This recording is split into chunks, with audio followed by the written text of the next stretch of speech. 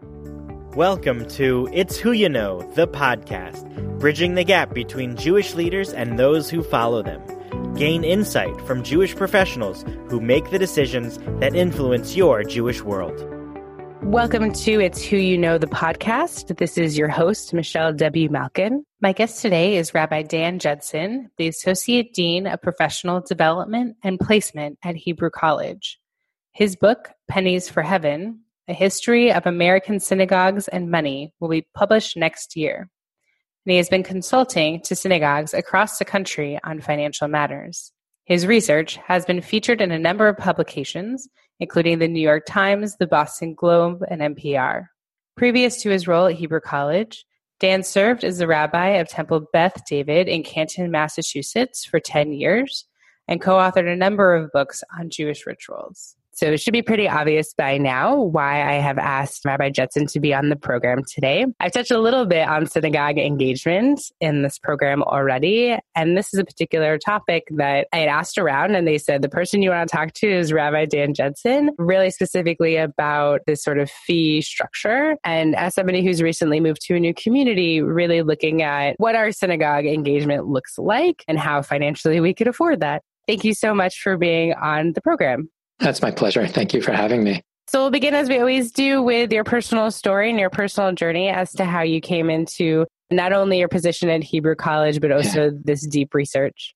As you mentioned in the kind of introduction, I was congregational rabbi for 10 years in Boston and came to a point where I wanted to think about a transition and got more interested in academics and entered the Brandeis doctoral program in Jewish history with the idea that I was going to write a pretty boring dissertation on a biography of Hannah Adams, who was the first woman writer in American history. And one of the topics she wrote about was the history of Judaism. So she published the first book about Jews in America. It was going to be a pretty dry dissertation, probably interested by like 3 people who were interested in the history of Hannah Adams. One day, my teacher, Jonathan Sarna, showed me that there was, in fact, a new biography of Hannah Adams that had just come out and said, probably the world doesn't need 2 books about Hannah Adams. So we were casting about for a topic that was going to be something that would be interesting and thoughtful and potentially could use both my background in economics and my experience in synagogues when this topic sort of came forward actually from having read some Christian books, which are pretty insightful and illuminating about the history of the Protestant church and money. Professor Sarna, in his wisdom, said, this is a totally uncovered topic. You should do this research. And after you do this research into the history of American synagogues and money, I bet people are going to want to know how synagogues today should fund themselves. And so this was about 8 or 9 years ago, or 10 years ago at this point. And he turned out to be prescient because I started doing this research into how synagogues used to fund themselves in America. And lo and behold, people were interested in how using some of that research and some of that history to think about how synagogues today should fund themselves, to see if in the past there are any models that could be used again, renewed, that Jews have not always used the model we have today for how synagogues funded themselves. So that's how I got into the research and the idea about rethinking Jewish finances for synagogues. And in terms of professionally, when I started Brandeis, I also had this amazing new rabbinical school. Hebrew College opened up in my area, and I knew some of the people who were involved. And at one point, when it was about 2 or 3 years old, my wife said to me, I was still a rabbi for congregations. My wife said, at some point, Hebrew College is going to need some schlepper to be the placement office. And she said, I would not want to be that schlepper to be the placement office. And a few years later, my now boss, Sharon Cohn-Anisoltam, and I had a conversation about me being the schlepper to be the placement office. We thought initially it was going to be a hard sell. Who's going to hire Hebrew College rabbis? They're not from the denomination. What congregation is going to hire them? Would Hillel care about them? Our fears were proven all wrong. The Jewish world has been very accepting of Hebrew College rabbis, and we've done a phenomenal job of placing our graduates in institutions and synagogues and Hillels and day schools, etc., chaplaincy programs all over the country. So I didn't need to be such a schlepper. It worked out okay. And my sort of role at Hebrew College has sort of expanded beyond professional development to be teaching history and other pieces. So that's how I got from there to here. Fantastic. And how long have you been there now? 10 years. So you've really kind of seen an arc of how people have, as you've mentioned, accepted those graduates. That's fantastic. So talk to me a little bit about these historical models that have worked in the past that people have tried to revive. And is it just the simple donation model, or are there other sort of forms, as you mentioned?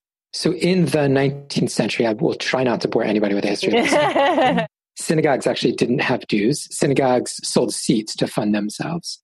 It's akin to the way that, for me, it's the Celtics. For you, it's probably the Knicks or whoever it is. You buy a season ticket for the Celtics game. In a synagogue, it was a very similar process that the seats closer to the action, as it were, or that were better seats for one reason or another, were sold at a higher price than seats in the back of the congregation. And so there were different prices for different seats, and you would buy a seat and it was your seat in perpetuity. You would pay a yearly seat fee on that seat, some percentage of the cost of buying that seat. And you own that seat the same way you own property. And that's the interesting piece. That is, if you passed away, the seat would be inherited by your son. If you moved out of town and wanted to give up your seat, you would have the right to ask the synagogue to pay you back for that seat. Some people would just end up donating their seat as a gift, but there was like a market for seats in a synagogue. So that was the way synagogues funded themselves. And what happened was that there were a few people who were unhappy with that system. The nice part of that system for synagogues was that people were invested in a way that they aren't now, because you literally owned a part of the synagogue. The synagogue better be functioning well because it was not just a spiritual investment, it was actually an investment to some degree. But people weren't happy with that model because the problem was it lacked egalitarianism. The wealthier people got to sit up front. So there were people who decried the system and wanted synagogues to be free synagogues. So the most well-known person with this would be Stephen Wise, would be the name most associated with this. And he created in 1905 the Stephen Wise Free Synagogue, which still exists. When it was created, it was just called the Free Synagogue, and now it's called the Stephen Wise Free Synagogue. Where is that? It's in New York City, on the west side. The synagogue, when he created it, he said it's going to be free from people paying for seats. Nobody should own any seats. There was going to be no dues. You would pay what you can. And that was a pretty simple model. It was explicit that he was sort of following on the church model of the free church model, which had existed in the 19th century in America. Just a small idea. You'd go to church and you would simply pay what you could for the upkeep of the church. Stephen Wise Free Synagogue stopped being a free synagogue at a certain point, but I think the idea was still resonant. His idea was that the voluntary principle, the idea that you should give what you want, was actually the best thing for a religious community. That was the most noble thing. That was sort of the most compelling thing. You shouldn't compel people to give. I mean, he sort of said it was going to leave a bad taste in people's mouth. So maybe 10 years ago at this point, there was a synagogue near me in Sharon, Massachusetts, where I ran into the rabbi one day who knew I was doing some of this research historically and said, you got to check out what I'm doing here, or what we're doing as a community. We just gave up dues and we went to this free synagogue model. They'd been through a long process of figuring out what they wanted to do. But essentially, it was during the recession of 2007, 2008. The dues model to them was no longer sustainable because every dollar that they raised their dues, people were leaving the synagogue. So they felt themselves a little bit trapped and they started looking for a new model. And they didn't know who Stephen Wise was. They didn't know anything about the history of it. But lo and behold, this model to them seemed like it was the one that was going to work the best. And so they implemented it with a lot of publicity around it. And lo and behold, they're still using it. And it was pretty successful from the get-go for all the reasons Stephen Wise said it was going to be successful 100 years ago. So are there other models that were used in addition to this sort of breakaway from the seat model? Were there other things that were going on at that time that are different the way that we do it now? There were smaller models that synagogues raised money in all sorts of ways in the 19th century that we don't do today. Some of them potentially could be brought back. Some of them maybe left. Whenever I talk to synagogues, they love the fact that it used to be in the 19th century that if people got out of line, the president would fine them. So the synagogues would make a little bit of money. If you got out of line during services, you could be fined. If you were asked to be the president of the synagogue and you said no, you had to pay your way out of it. If you were asked to be the vice, you get the idea. If you caused a ruckus, you could be fined. If you showed up to a minyan wearing schleppy clothes, you could be fined. There was all sorts of ways in which you would be fined if you didn't sort of toe the line. That sort of went out of fashion. The more competition there was among synagogues, fining people went out of fashion as a way to raise money. And it never raised a huge bit of money anyway. But the other way that synagogues raise money, which some contemporary synagogues to this day do, but most American synagogues do now, they would auction off aliyot, right? In the 18th and 19th century, it wasn't unusual to walk into a synagogue and have an aliyah. There would be an auction for it. So you would pay money to get the third aliyah on a Shabbos morning. That was another way that synagogues would raise money. Synagogues had bazaars, they had dances on the eve of the Civil War. It wasn't unusual for a synagogue to have dances or a bazaar or a party or something that would, a ball of some sort to raise money in that way. And so that sort of continues on in some fashion. The other model in the 1790s, the first synagogue in Philadelphia held a lottery to get rid of their debt. You can see in all of the emphasis on bingo in the latter part of the 20th century, lots of conservative synagogues near me played bingo for a lot of years, and most of them have given up on it. But using bingo was another example of an old model that had been brought back, actually, because it was used in the 18th century in the colonial era and was brought back when bingo got hugely popular in America in the 1930s during the Depression. There was a brief 30-year period in New York City where there were for-profit synagogues just for the high holidays called mushroom synagogues. The saloon would close their doors on Rosh Hashanah and reopen as a synagogue and would charge money. They had a for-profit synagogue. There was probably a few 100,000 Jews, maybe 150,000 Jews at their height that were going to high holiday services in Yiddish theaters, Yiddish taverns. Synagogues got so unhappy with this that they passed a law in New York State. To this day, it's illegal to open up a for-profit high holiday synagogue. So I know you were thinking about doing that, Michelle, next year. That was my next but I got to tell you, it's a misdemeanor. And you are not allowed to open up a for-profit high holiday synagogue. So there's lots of different sort of weird and interesting little byways in the way that synagogues have funded themselves. Obviously, the other big way, there is the dues model, which comes in, which is what synagogues mostly use now, which comes into being after World War I. And sort of a take on the dues model, there's the idea of one dues fits everybody, which is what most synagogues have. That is, you've got a general fee for everybody, and maybe there's something stratified if you're a senior citizen or you're under 40 or something like that. But it's basically just one fee, and then exceptions based on age or some other status. The other way that synagogues funded themselves, which is also a dues model, but is a sliding scale. You pay based on how much money you made. And synagogues... So you'd have to tell them how much money you made. Correct. So some synagogues still use this model. Absolutely. When synagogues moved to dues in about 1919, when a lot of synagogues got rid of paying for seats, people were no longer interested in buying seats in synagogues. The writing at the time was all about the idea that we should move to a model where people would pay based on their income. I think historically it made sense because the income tax actually had just come into American history just a few years earlier. And a lot of the arguments were actually exactly the same as to why it made sense to fund a community based on how much you own. Were basically just rehashes of arguments that economists were making at a broad level about why people should pay taxes. So the idea very much was initially that synagogues were going to get rid of paying for seats and they were going to institute effectively a tax. Now, that didn't work out. Most synagogues just came up with one number that everybody would use, probably for the sake of ease and probably for some sort of egalitarianism in its own way, that everybody would be paying roughly the same. But it does introduce the idea sort of broadly that dues are a kind of tax, that synagogues would be funded by something akin to a tax. For a long time, that model worked because that's how Jews thought of giving to synagogue. They thought of it as a tax. And it's very different from the way that Christians think about giving to their church. They don't think of it as a tax. In Protestant churches, there's this thing called stewardship, which is the idea that you should give to your church. It's what God wants, is for you to give to your particular church, and that church is going to use that money for God's mission. And we, in the Jewish world, right, a rabbi is going to be fired the next day if he or she gets up on their bimah and says, I think God wants you to give to this synagogue. Right. That is just not going to fly. We don't think about it in those terms. How do we think about kind of supporting a synagogue? So the idea of a tax, I think, was effective for a long time when Jews were brought up with the obligation. Exactly. Part of it, yeah. Obligation is part of it. A tax made sense. It fit the cultural template that Jews were going to pay tax. And one of the arguments that I make is that Jews clearly are no longer interested in paying taxes to a synagogue, to communal organizations. The reason the dues model isn't working in the same way for synagogues that it was, is that it's lost its kind of cultural template. It's out of alignment, if you will, with the way that people think about money. When people are paying dues, they think tax or they think like I'm paying to a health club. And neither of that speaks to people's souls to joining a religious community. And so fundamentally, I think this is a kind of broad issue about culture and zeitgeist and how institutions want to position themselves.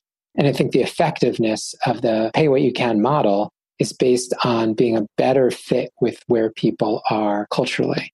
I just did with Synergy, UJA in New York, a study that came out 2 months ago on all the synagogues in America that have given up dues. We looked at why they gave up dues, and we also looked at were they successful? And this was a follow-up to a study I had done 2 years ago, where there were 26 synagogues in that study that had given up dues. And now this study had 57 synagogues, and I already know of a bunch more synagogues. So the model has gone from a few synagogues 10 years ago to 26 synagogues as of 3 years ago to over 60 synagogues now. And my sense is it's not going to be the model for every synagogue by any means. But at the end of the day, it's going to be another way for synagogues to think about funding themselves. And the finding that we came out from this research is pretty instructive, and I'd say pretty positive, that across the board, every single synagogue that is of the 50 some odd synagogues that I studied, every synagogue is happy that they moved to this model. Nobody is thinking about moving back.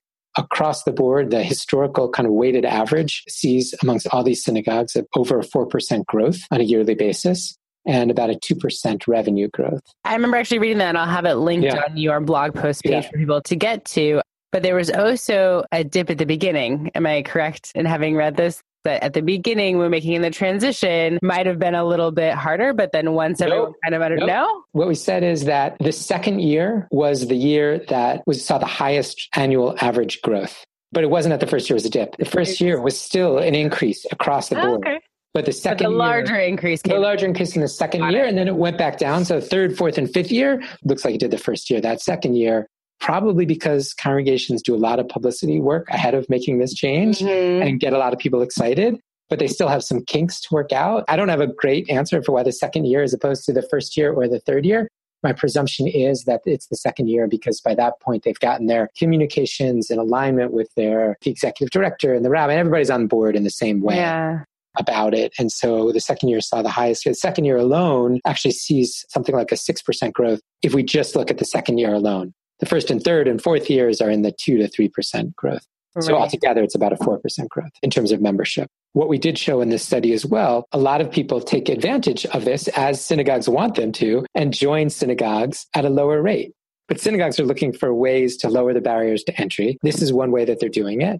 And so they know that people are going to come in and not necessarily pay what they used to pay under the dues model. The difficulty for synagogues is now you've got more members coming in, but it's over the long term, and we'll see how this goes. Can they encourage those members to raise their contribution, their commitment, their nedeva, whatever they're going to call it in their particular synagogue, raise their contribution over the course of time?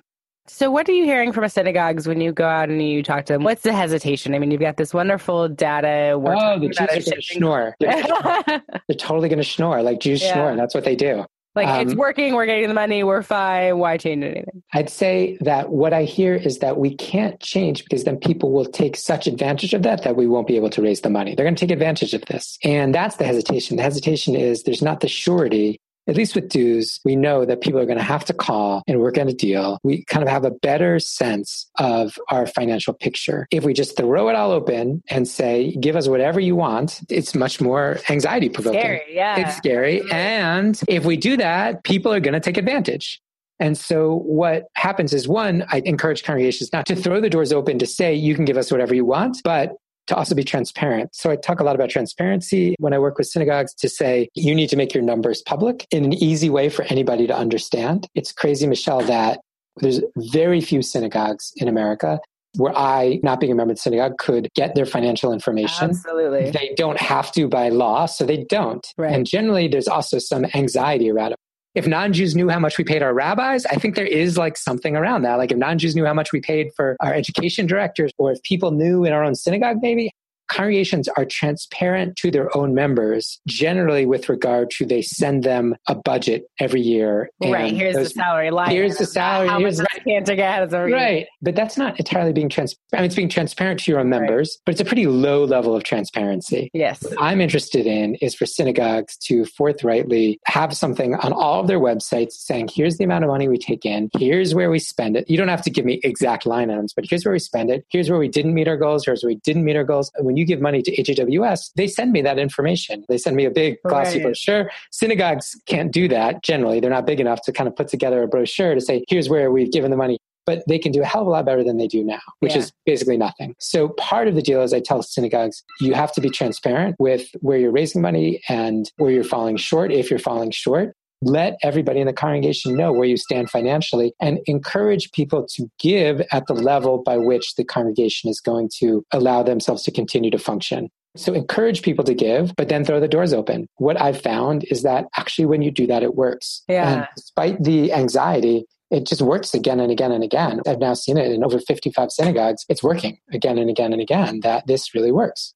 So does this require a shift in staff priority as far as, do you have to concentrate more on development and more on cultivating people to give that higher amount, or to look at what they've given in the past and ask them for that similar or higher amount? Yes. So is that hard? I mean, if I am a rabbi or an executive director with zero fundraising development experience.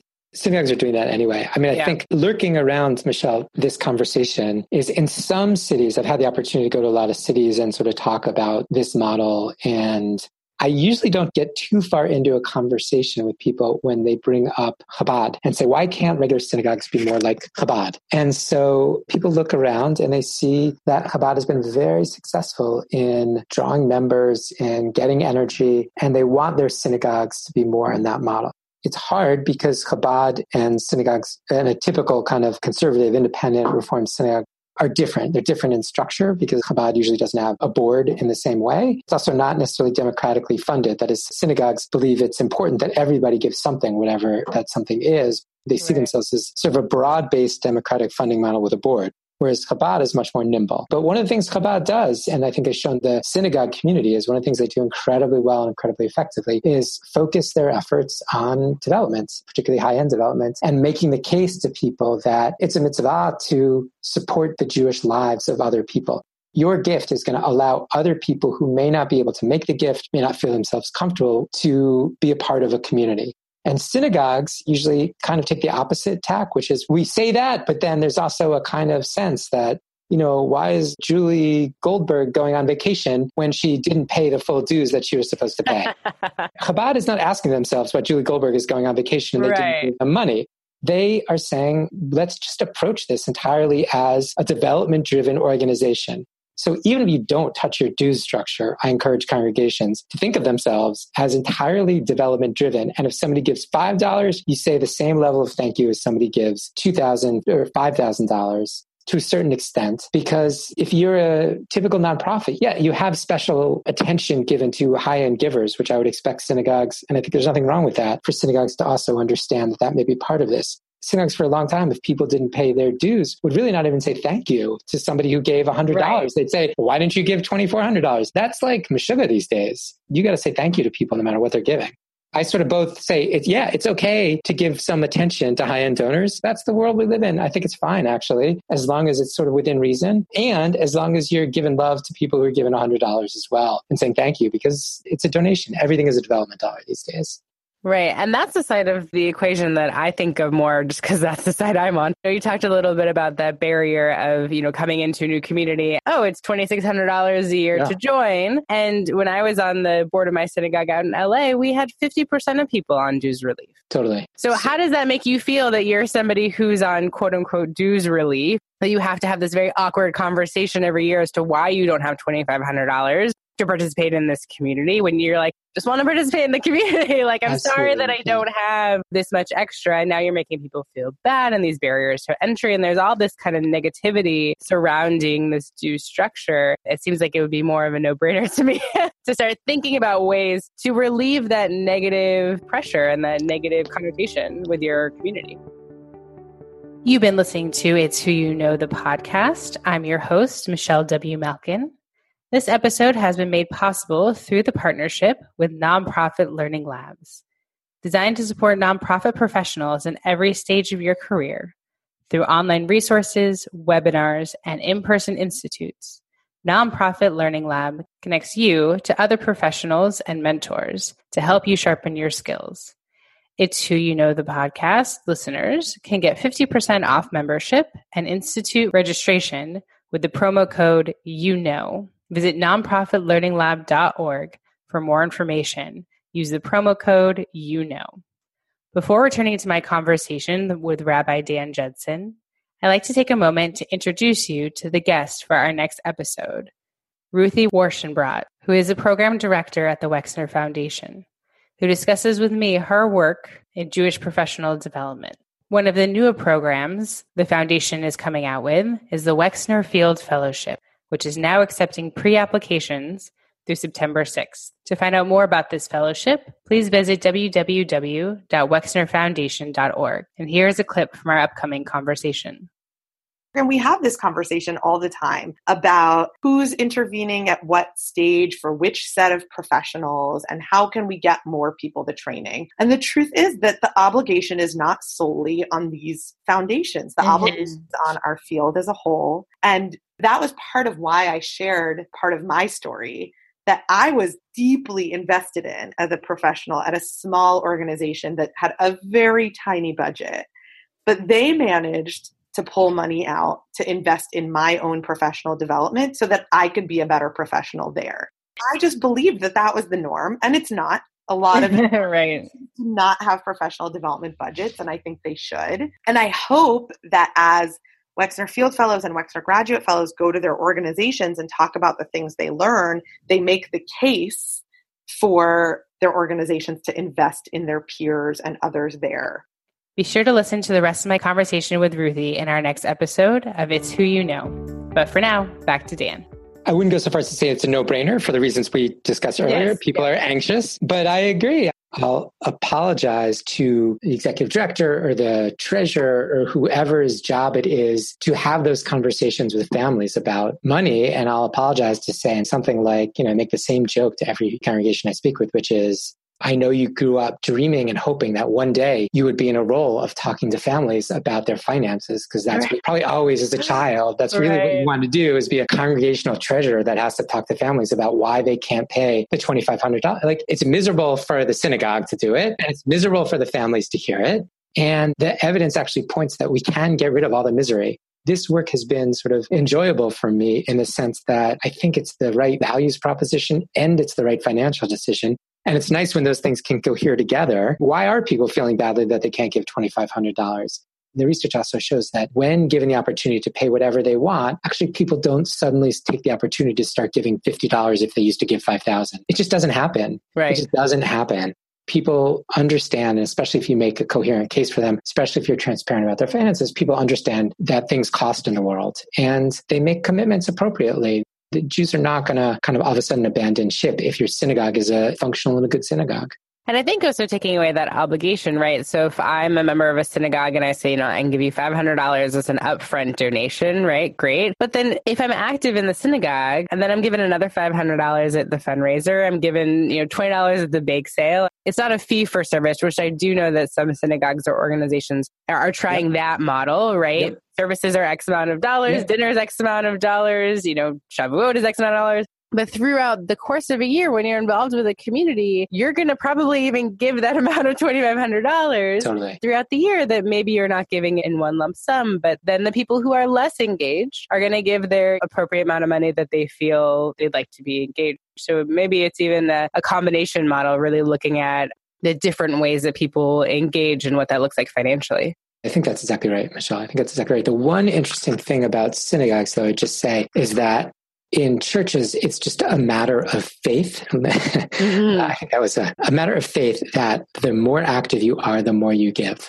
For synagogues, I think that is probably true, although we've not really studied it. But I'm also aware that lots of people give to synagogues who don't actively use it that much. And that they give either because it's their father's synagogue, their mother's synagogue, something along those lines. Or they have it to give. They have it to give, exactly. Or they still feel that obligation and they give even if they are only coming a few times a month. So a few times a year. Sorry, that's what I meant to say. A few times a year. No, I figured.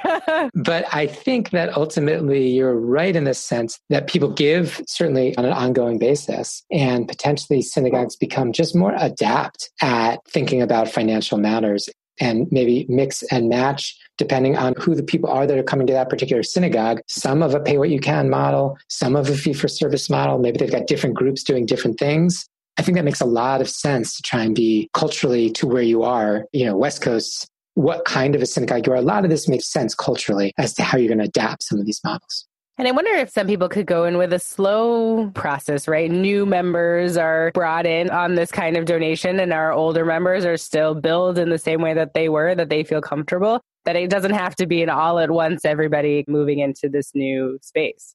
I think that's right. The only caveat I would say, I talked to a lot of synagogues that want to do exactly what you just said as a way of sort of testing the water. The only thing I would say is that people understand that there's some gimmick or incentivization going on. Again, we're trying to get at a culture of a spirit of giving for the sake of community. Right. And we're trying to get away from kind of like, I'm going to get a bargain out of this, or I'm somehow incentivized to come. We want to sort of have both, as it were. Lower the barriers to entry, create an understanding that finances are obviously crucial to an organization. You can't be a good organization, obviously, without necessary funding. And at the same time, sort of articulate for people that this isn't about finding some sort of special path or the way around it. It's to pay what you can, but it is, we are in this together. We do need people to step up, and it's not about getting a bargain. So I worry, though, just about the kind of incentivization programs where it's like first year free and then next year it's a few $1,000s dues. People get that. Well, not so much that, but for somebody coming, right, you don't publish on your website, this is the dues. When the new family comes in and talks to you, you're talking to them about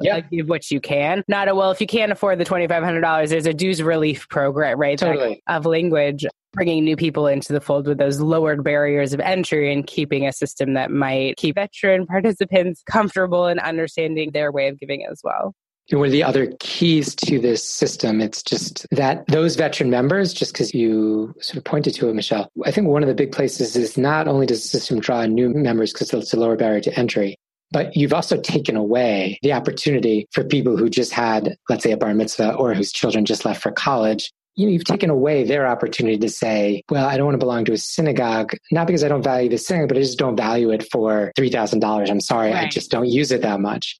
In this system, those people are still members because you've taken away their ability to say that. You say, okay, you'll value it how much you want to value it. And synagogues retain their membership. The onus becomes on the synagogue to continually engage people and prove their value to them. Which only makes them better, Which only makes them better. Yeah. And only fits into everything else I think people are saying about synagogues and engagement, that they need to be more engaged in people's lives. I mean, it fits very much into, I don't know if you've talked on the podcast before about Ron Wolfson's work, but that kind of relational Judaism idea that you've got to make synagogues be places of relation and real meeting. And that can only ultimately improve the bottom line for synagogues. I want to ask real quick, because synagogues are not just synagogues. They are also mostly religious schools. I'm curious how this model or this thinking fits in those parameters of also trying to educate our children. So let me take a simple question and give a long-winded historical answer, which... Excellent. Sounds like that's what you're good at. Yeah. In the 1950s, just to go back to suburban Judaism, where synagogues out of control, the amount of building new synagogues and churches. There's a big article in Vanity Fair. No, one of the major magazines of the time. So it wasn't Vanity Fair. I'm forgetting which magazine. I apologize. But there was an article that said that more money is being spent on churches and synagogues than at any time since Solomon built the temple. Is something about, in today's dollars, something over $1 billion was spent in the 1950s building synagogues and churches. The number of synagogues in America rapidly increased between 1949 and 1960, all in the suburb for the most part. Those synagogues, a lot of them had two fundamentally different models. One model was that the synagogue would have a very low dues payment, but you would pay a little bit for dues, but you would pay for the high holidays, you pay for school, you would pay for the sisterhood, you'd pay for you'd pay, it was an a la carte basically, right? A little bit more of the fee-for-service model. The other model was that flat fee covered absolutely everything. You wouldn't pay anything additionally. So roughly in the 1950s, you had synagogues working with one of those extremes. Very quickly, there came to be a kind of compromise, which was synagogue schools would be both covered by the synagogue and a fee that everybody would pay. As well, we wanted some a la carte, if you will, fee just for those people who use the school. Every synagogue in America, for the most part, already covers to some degree the school. The fees that people pay for synagogue schools don't cover the entire cost of synagogues, right? You know that. You run a board of synagogue. Yes. So synagogues are already involved in that. They're already involved in paying. Really, the fee for school is pretty much for our school to exist. This is exactly how much it costs to some degree. We know what the synagogue is contributing. So, that's a case, I think, where school fees are more precisely calibrated to what you're getting. So most synagogues that have moved to this model don't include school fees. School fees remain a thing. They do the same calculation. The synagogue is bound to give over this much to the school to pay for the school. So we're going to charge school fees in the same way that we always used to charge school fees to make up the difference.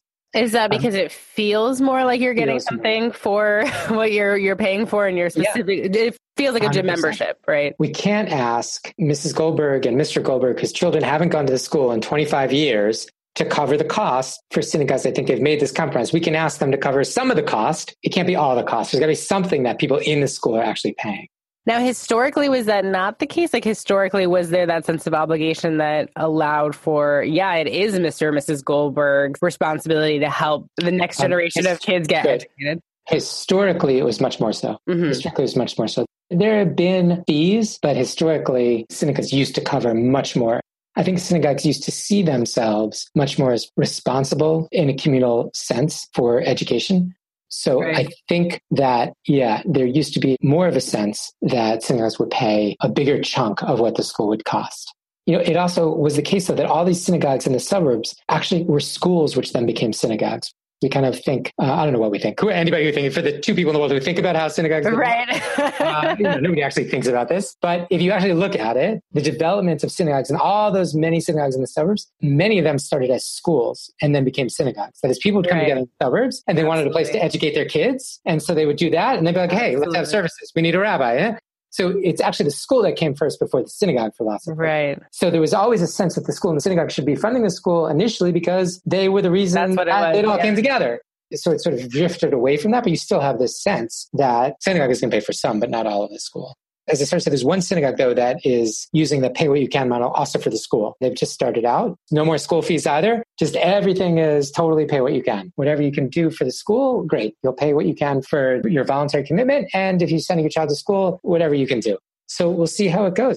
Most synagogues' anxiety was enough that even all those 50 plus synagogues that I studied, most of them, their anxiety wouldn't let them take that model and bring it to the school as well. But we'll see. Maybe in due time. It really is turning synagogues into Jewish nonprofit organizations. I mean, this is how all of our organizations operate outside of the synagogue movement. And, dues paying. AJWS doesn't have members that pay dues to it. It raises finances from people who think that the work that they are doing is worthy of their finances. So that really is updating and modernizing our synagogues to kind of match the other models in Jewish life that are working. Yes. That is exactly right, Michelle. That's the whole point, is that bringing synagogues into alignment with the rest of the Jewish nonprofit world, which are ahead of them. That is 100% right. So what's the future? What does the future hold for synagogue finance for this model? Are you just hoping to see this trend keep going upwards? What do you see? Your crystal ball. No, I think this model is only going to continue to attract attention. Again, I don't think every synagogue is going to move to it. It doesn't make sense for every synagogue to move to it. If you're a strong synagogue that's been able to create a sense of commitment from your membership and are doing well, I wouldn't encourage you just for the sake of it to move to it. Doesn't make sense. So I think that'll continue. I think it'll just continue apace. There'll be more and more synagogues, but certainly by no means should there be every synagogue. I do think that what we spoke about before is going to be the notion of development and synagogues ever more sort of following the trend of federations and other places, which are seeing sort of the number of givers dwindle, but seeing in the case of, for example, where I am in the Boston Federation, they still see a rise in their annual giving. It's just coming from less members. I don't think it's necessarily a good thing by any means, but it just is the world. And I think synagogues will probably get on that train as well. Of, as you said before, I think focusing ever more on the development, what they're doing to make the case that to people with means and resources, that it's important for them to be able to fund communal life for other people to join. So I think we're going to see more of that, not less than that. I don't know whether we're going to see fee-for-service model take off. In some ways, synagogues, we want to be countercultural. I agree with you 100%. We need to be more like Jewish nonprofits.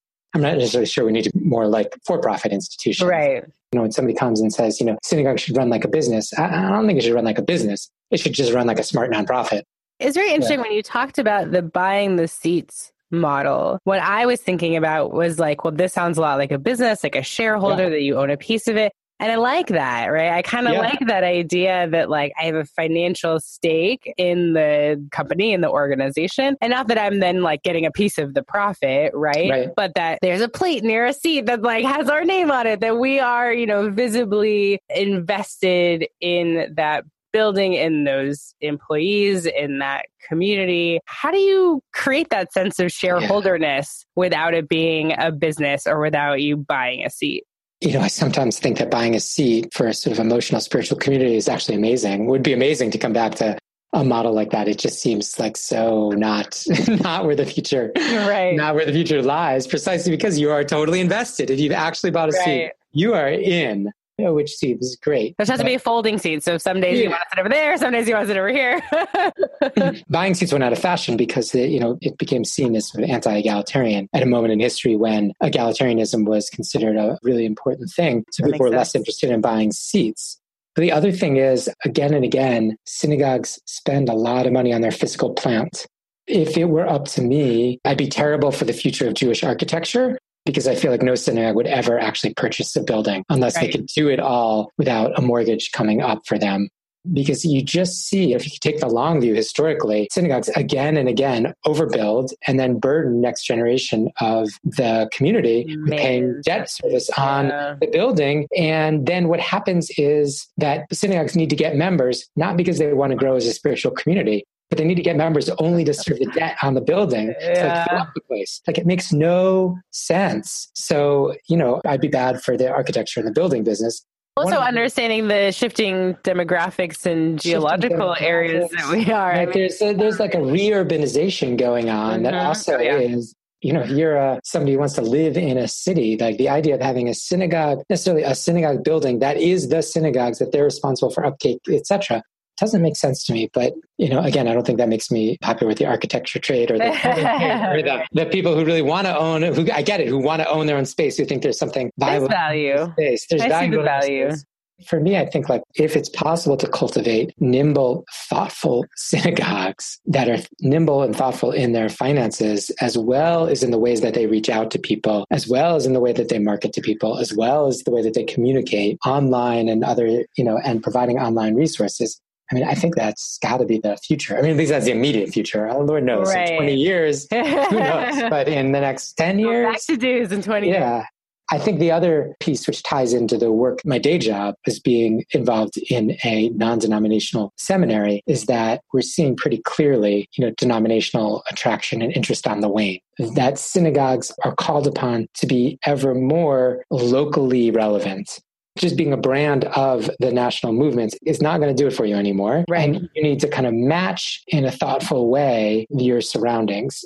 Regardless of national denomination, doesn't mean anything to people for the most part, anymore. It's how can you be locally relevant to the place that you are, to the Jewish community that you're seeing? So I see a lot of, as I'm sure most people are seeing, a lot of synagogue mergers and synagogues coming together over various things, which is really interesting. It's like 50 years ago, Synagogue X left Synagogue Y because Mrs. Cohen wasn't allowed to have an aliyah. So a Reformed synagogue, which would allow Mrs. Cohen to have an aliyah, sprouted up. 50 years later, they're now looking at each other, and Mrs. Cohen can have the aliyah at our synagogue too. And whatever we broke apart of actually doesn't feel so crucial anymore. So let's either share a building, let's merge, let's share a rabbi, maybe keep our buildings. We see all sorts of kind of innovation to get at some of this nimbleness, which I think is really healthy and necessary. So it's interesting. Synagogues that thought of themselves as competition 10 years ago, 20 years ago, are now coming together and seeing themselves, well, this is a Jewish community. And I sort of to harken back to an old model, synagogues before 1825, there was only one synagogue per city. So every synagogue was the community synagogue. Americans love competition, so that wasn't going to last forever. And so I don't imagine that one day we'll go back to a model where there's just one synagogue per community. But the resources kind of point in that direction. That can you create local institutions which are sort of flexible and nimble enough to reflect their surroundings, that you only need one institution to serve this community, so you're not overtaxing Jewish resources. Well, and I was just thinking a little bit about there's a contracting and an expanding that kind of happens over time when it comes to both urban and rural, but really also national and local, right? And I don't know how other denominations work. I know mostly how the Reform denomination work. And I know that their due structure is changing because if you say we have 500 members and that's what they're basing how much you quote unquote owe the umbrella organization, but that's not really how you want to do that. And it's a kind of a trickle up, trickle down where these individual synagogues are saying, I don't know if that's fair. And our umbrella organizations are saying, you're right, we're going to use your total income and it'd be a percentage of your total income. Or you are in deep, Michelle. I just want to say that's like some deep denominational knowledge. But yeah, absolutely. It's that kind of trade-off. But then you talk about, people questioning that. Like, well, why? Why am I giving you money? And I'm sure that the umbrella organizations can communicate to you exactly why and the importance that, but you see that kind of expansion and contraction of, we want to be global and national and connected. And then, well, maybe we're coming to a place where we lost focus and lost sight of developing those local communities. And now that's suffering. And now that's a refocus that we're trying to create.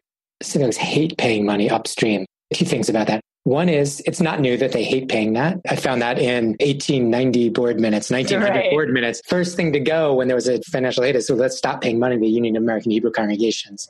So it's not new that they don't like paying money upstream. But what is new, we're in a phase of localism. And even as much as we are sort of more connected as ever before, there is certainly a phase of localism when it comes to denominations. What I would say, Michelle, about that is that if you look to our Christian neighbors, you would see where that's going, which is the Christian denominations are in all sorts of trouble. Baptists easily moving to Methodism, Methodism becoming UCC. We just look to what's going on in the liberal Christian world. People are jumping between denominations very easily.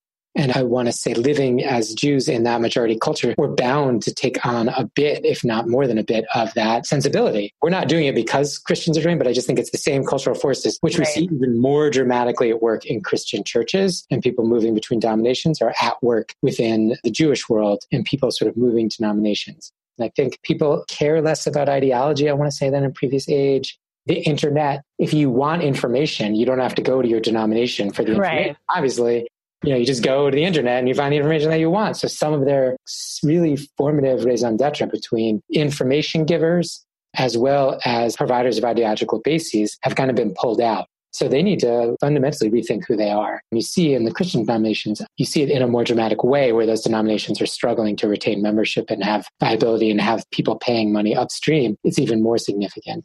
The sort of very successful congregations in the Christian world.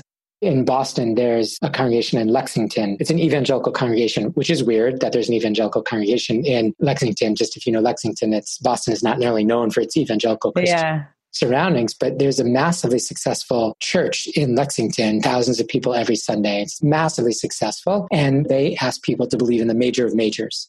They say, we don't have any position on anything minor. We're not part of any denomination. We just have a few basic ideas. And if you believe in those, you're welcome here. And we'll figure out all the minor stuff together. There's something about that. They provide an incredible community and an incredible service, which speaks to where they are liturgically. And ideologically, they basically say, we have just a few things we actually believe, and everything else is kind of up for conversation. I sort of see that similarly as why people are jumping ship in denominations. There's a few things that people want out of their synagogue ideologically, probably that there's just an authentic sense of Jewish being in the world. And everything else, the sort of particulars of it, we'll figure out. So I think that's where the Jewish world is sort of moving towards that Christian sensibility right now. Well, and your daytime job is proving that as far as... people are hiring Hebrew college rabbis. And it's more about the big overarching values than the more specific identity of a particular movement. Yes, exactly. As you just said, Michelle. I know that I can keep talking to you particularly about this subject. You have accidentally found yourself in a wonderful area of research and interest. And definitely on the cusp of a fantastic change in the way that we run our synagogues nation, or North American wide, really. So I want to kind of pivot a little bit to what advice you have. And, I kind of asked this question broadly, whether it's Jewish professionals at URJ or the conservative movement umbrella organization or in synagogues, in the weeds of things, or even to lay leaders who are trying to grapple with these issues and think about if this is right for their community. What kind of advice would you give people listening?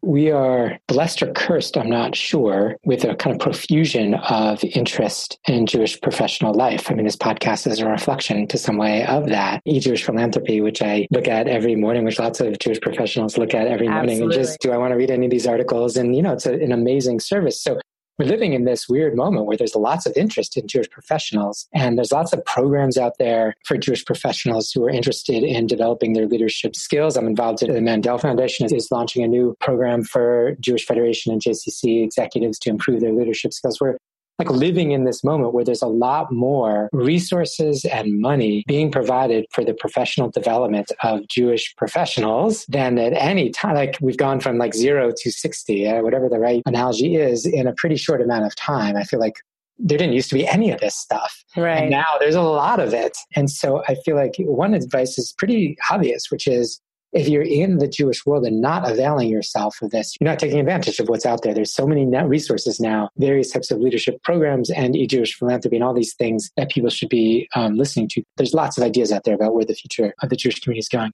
I would say the exact flip of sort of the now is, I'm sure not alone at federations in particular, but synagogues totally come upon an idea and then sort of launch themselves dramatically on anything that might bring a single millennial into their fold.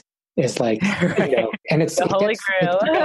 It just feels weird to me. Like it's that awkward, right? It's that awkward, weird, like, Michelle, you look like you're a millennial. Like, I'm sure you feel weird sometimes, probably getting inundated with Federation material. That's like the latest thing that the Federation is going to do to, try and draw you in as a millennial. I feel like some of it gets icky and weird, and sort of Jewish institutions, that is synagogues, federations, JCCs, are not the best incubators for new programs. So I sort of want to take a long view of federations and synagogues. I'm not really worried, maybe I should be, but synagogues have been around for thousands of years. But it's not as if I think that synagogues are going to sort of go out of business tomorrow if they don't figure out how to address millennials. Millennials grow up. Millennials grow, exactly. They will soon be your exact demographic. Just wait a little bit. It doesn't mean that every synagogue is going to stay in business, but it does mean that we don't need to kind of leap and jump to the latest thing at the expense of what we might know is sort of tried and true, as it were, Torah that works for the Jewish community. And I think the hard part, for younger Jewish professionals is figuring out, are they on something that's just a kind of flash in the pan, or are they part of a tried and true? And so that discernment process, I think, is difficult. It's not clear to me which of these organizations and which of these pathways are going to be successful in just 3 or 4 or 5 years from now. The nice part is the timeline is probably speeded up so that you'll know pretty quickly whether there's something you're in a kind of successful or not endeavor. It's just that sort of kind of breadth around Jewish organizations, institutions must be addressing the plight of millennials, or they're sort of never going to survive.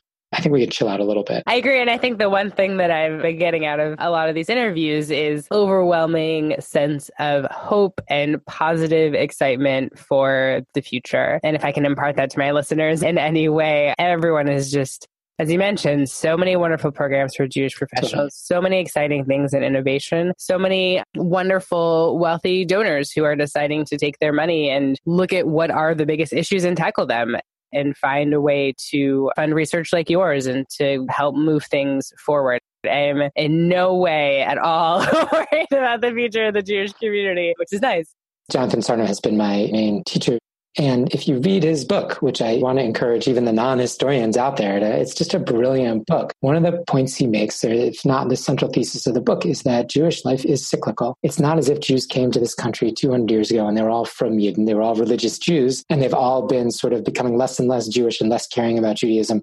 And now where we are today, in trouble. The Jewish life is cyclical, and the energy and enthusiasm behind Jewish life has been cyclical. There's been peaks and wanes of when people cared more or less about Jewish institutions. I do think to some degree we're in a trough, that is compared to where we were maybe 20 years ago. The kind of excitement around synagogues or new programs of Jewish learning institutions is down. And at the same time, it's to say that, as you just said, Michelle, there's hope. It's going to come back. Like, these things are cyclical. The Jewish community is so creative in some ways that ensures itself time and again of renewing itself. We are seeing the seeds of that, and it will renew itself. Will come back. Awesome. Well, any other thoughts that you have lingering about your work or things you think people should hear or know? Synergy, which is a part of UJA Federation, is amazing. And they funded this last study that I did. It's very hard to find people who are interested in synagogues actually to fund research. Most research around synagogues is sort of anecdotal. That is, somebody writes an essay because they had the success at their synagogue. and maybe they find 2 or 3 other people who are successful. But a serious study of almost anything in synagogue life is out of the reach for people who want to actually study synagogues. And in churches, there are academic institutions that actually study churches, do real sort of broad-based study of churches. And there's no broad-based study of programs, institutions, membership, you name it, in synagogues. And part of that is just simply funding. So if there are people who are like interested in fund, go for it. Funders are listening to your program and want to sort of think about sort of improving the lives and ensuring the future of synagogues, I could think of worse things than funding some synagogue research. That's a gap in general that I think we're experiencing. I've always gotten very frustrated at organizations or federations. Try not to throw anyone under the bus, but say this is what you want and not taking the time to build the research or the information or ask people, what do you want? And going from there. But research is so very important to get at the knowledge of how do we move forward? Where are we at? Who are we? What's important to us? And without that, we're just flying blind. And simply sort of measuring success. It's really hard to measure success in synagogues in anything more than an anecdotal way. Really, Synergy is, I'm grateful. They're amazing. UJ Federation New York has been amazing, but they're the seemingly, outside of their purview, there's not a lot of interest in funding synagogue research. So, well, and especially in your area of finance, because not public. It's not public information. And it's not public information. So it takes somebody to actually have to call, and you've got to, do a little talking to convince people you're not, because as we talked about before, in terms of transparency, people actually, it takes me a little cajoling, and I have to say, oh, I know your rabbi. He said, I know, he said, it's okay if I talk to you. He said, they said, it's okay if I talk to you. And so it's okay if you tell me how many members you had last year versus this year. Like, it's a little meshuggah, but like I actually have to sort of do all that work just to get an executive director often to be like, okay, I guess I can tell you how many members we had last year and how many members we had this year. Like, it actually takes people hours to make that happen because of the anxiety around sharing information about synagogues, and money is like totally anxiety provoking. So it just takes people hours to do the kind of research. And I'll give you another shameless plug. When is your book coming out? The book is coming out hopefully in the spring of 2018. University of New England Press. Awesome. I'll be looking out for that. Well, thank you so much for the work that you have done. It's exciting to see what comes of it in the future. So thank you so much for taking your time today and explaining a little bit more about what you've learned and how we're going to move forward. Thank you. Great. My pleasure, Michelle. Thank you so much. There's a very clear reason that I wanted to bring Rabbi Dan Judson on the program. This idea of synagogue dues or synagogue contributions or synagogue support as optional is something that I've been hearing a lot about. More so, I've been hearing about how expensive it is to be Jewish. As a nonprofit Jewish professional, I know I'm not going to be making 6 figures for a majority of my career. So where does that leave my family in being able to participate in the Jewish community that I work so hard to build for others? What Dan is proposing for synagogues or for any Jewish community is to throw open their doors and welcome in everyone. And when you work to build those connections and relationships, then money follows. People support the community that they are a part of. And the more people who say they're part of your community, regardless of their financial support, the better off your entire community will be. As Rabbi Dan Judson said, this of course isn't easy, but it is important as professionals working in synagogues to always be thinking about different ways we can be doing our work better. Different ideas and perspectives that may be working in other parts of the country that might work in our community as well. I look forward to seeing where the research goes and where Dan can take this wonderful idea and help keep our institutions strong and providing a place where Judaism can thrive. If you have questions for Rabbi Dan Judson or want to know more about his book and his articles, his information is on our website. It's whoyouknowthepodcast.com. We want to thank our partner, Nonprofit Learning Lab, for their support of this project. I want to remind listeners that they can get a 50% off discount on any service they provide with the promo code YOUKNOW. Visit nonprofitlearninglab.org to check them out.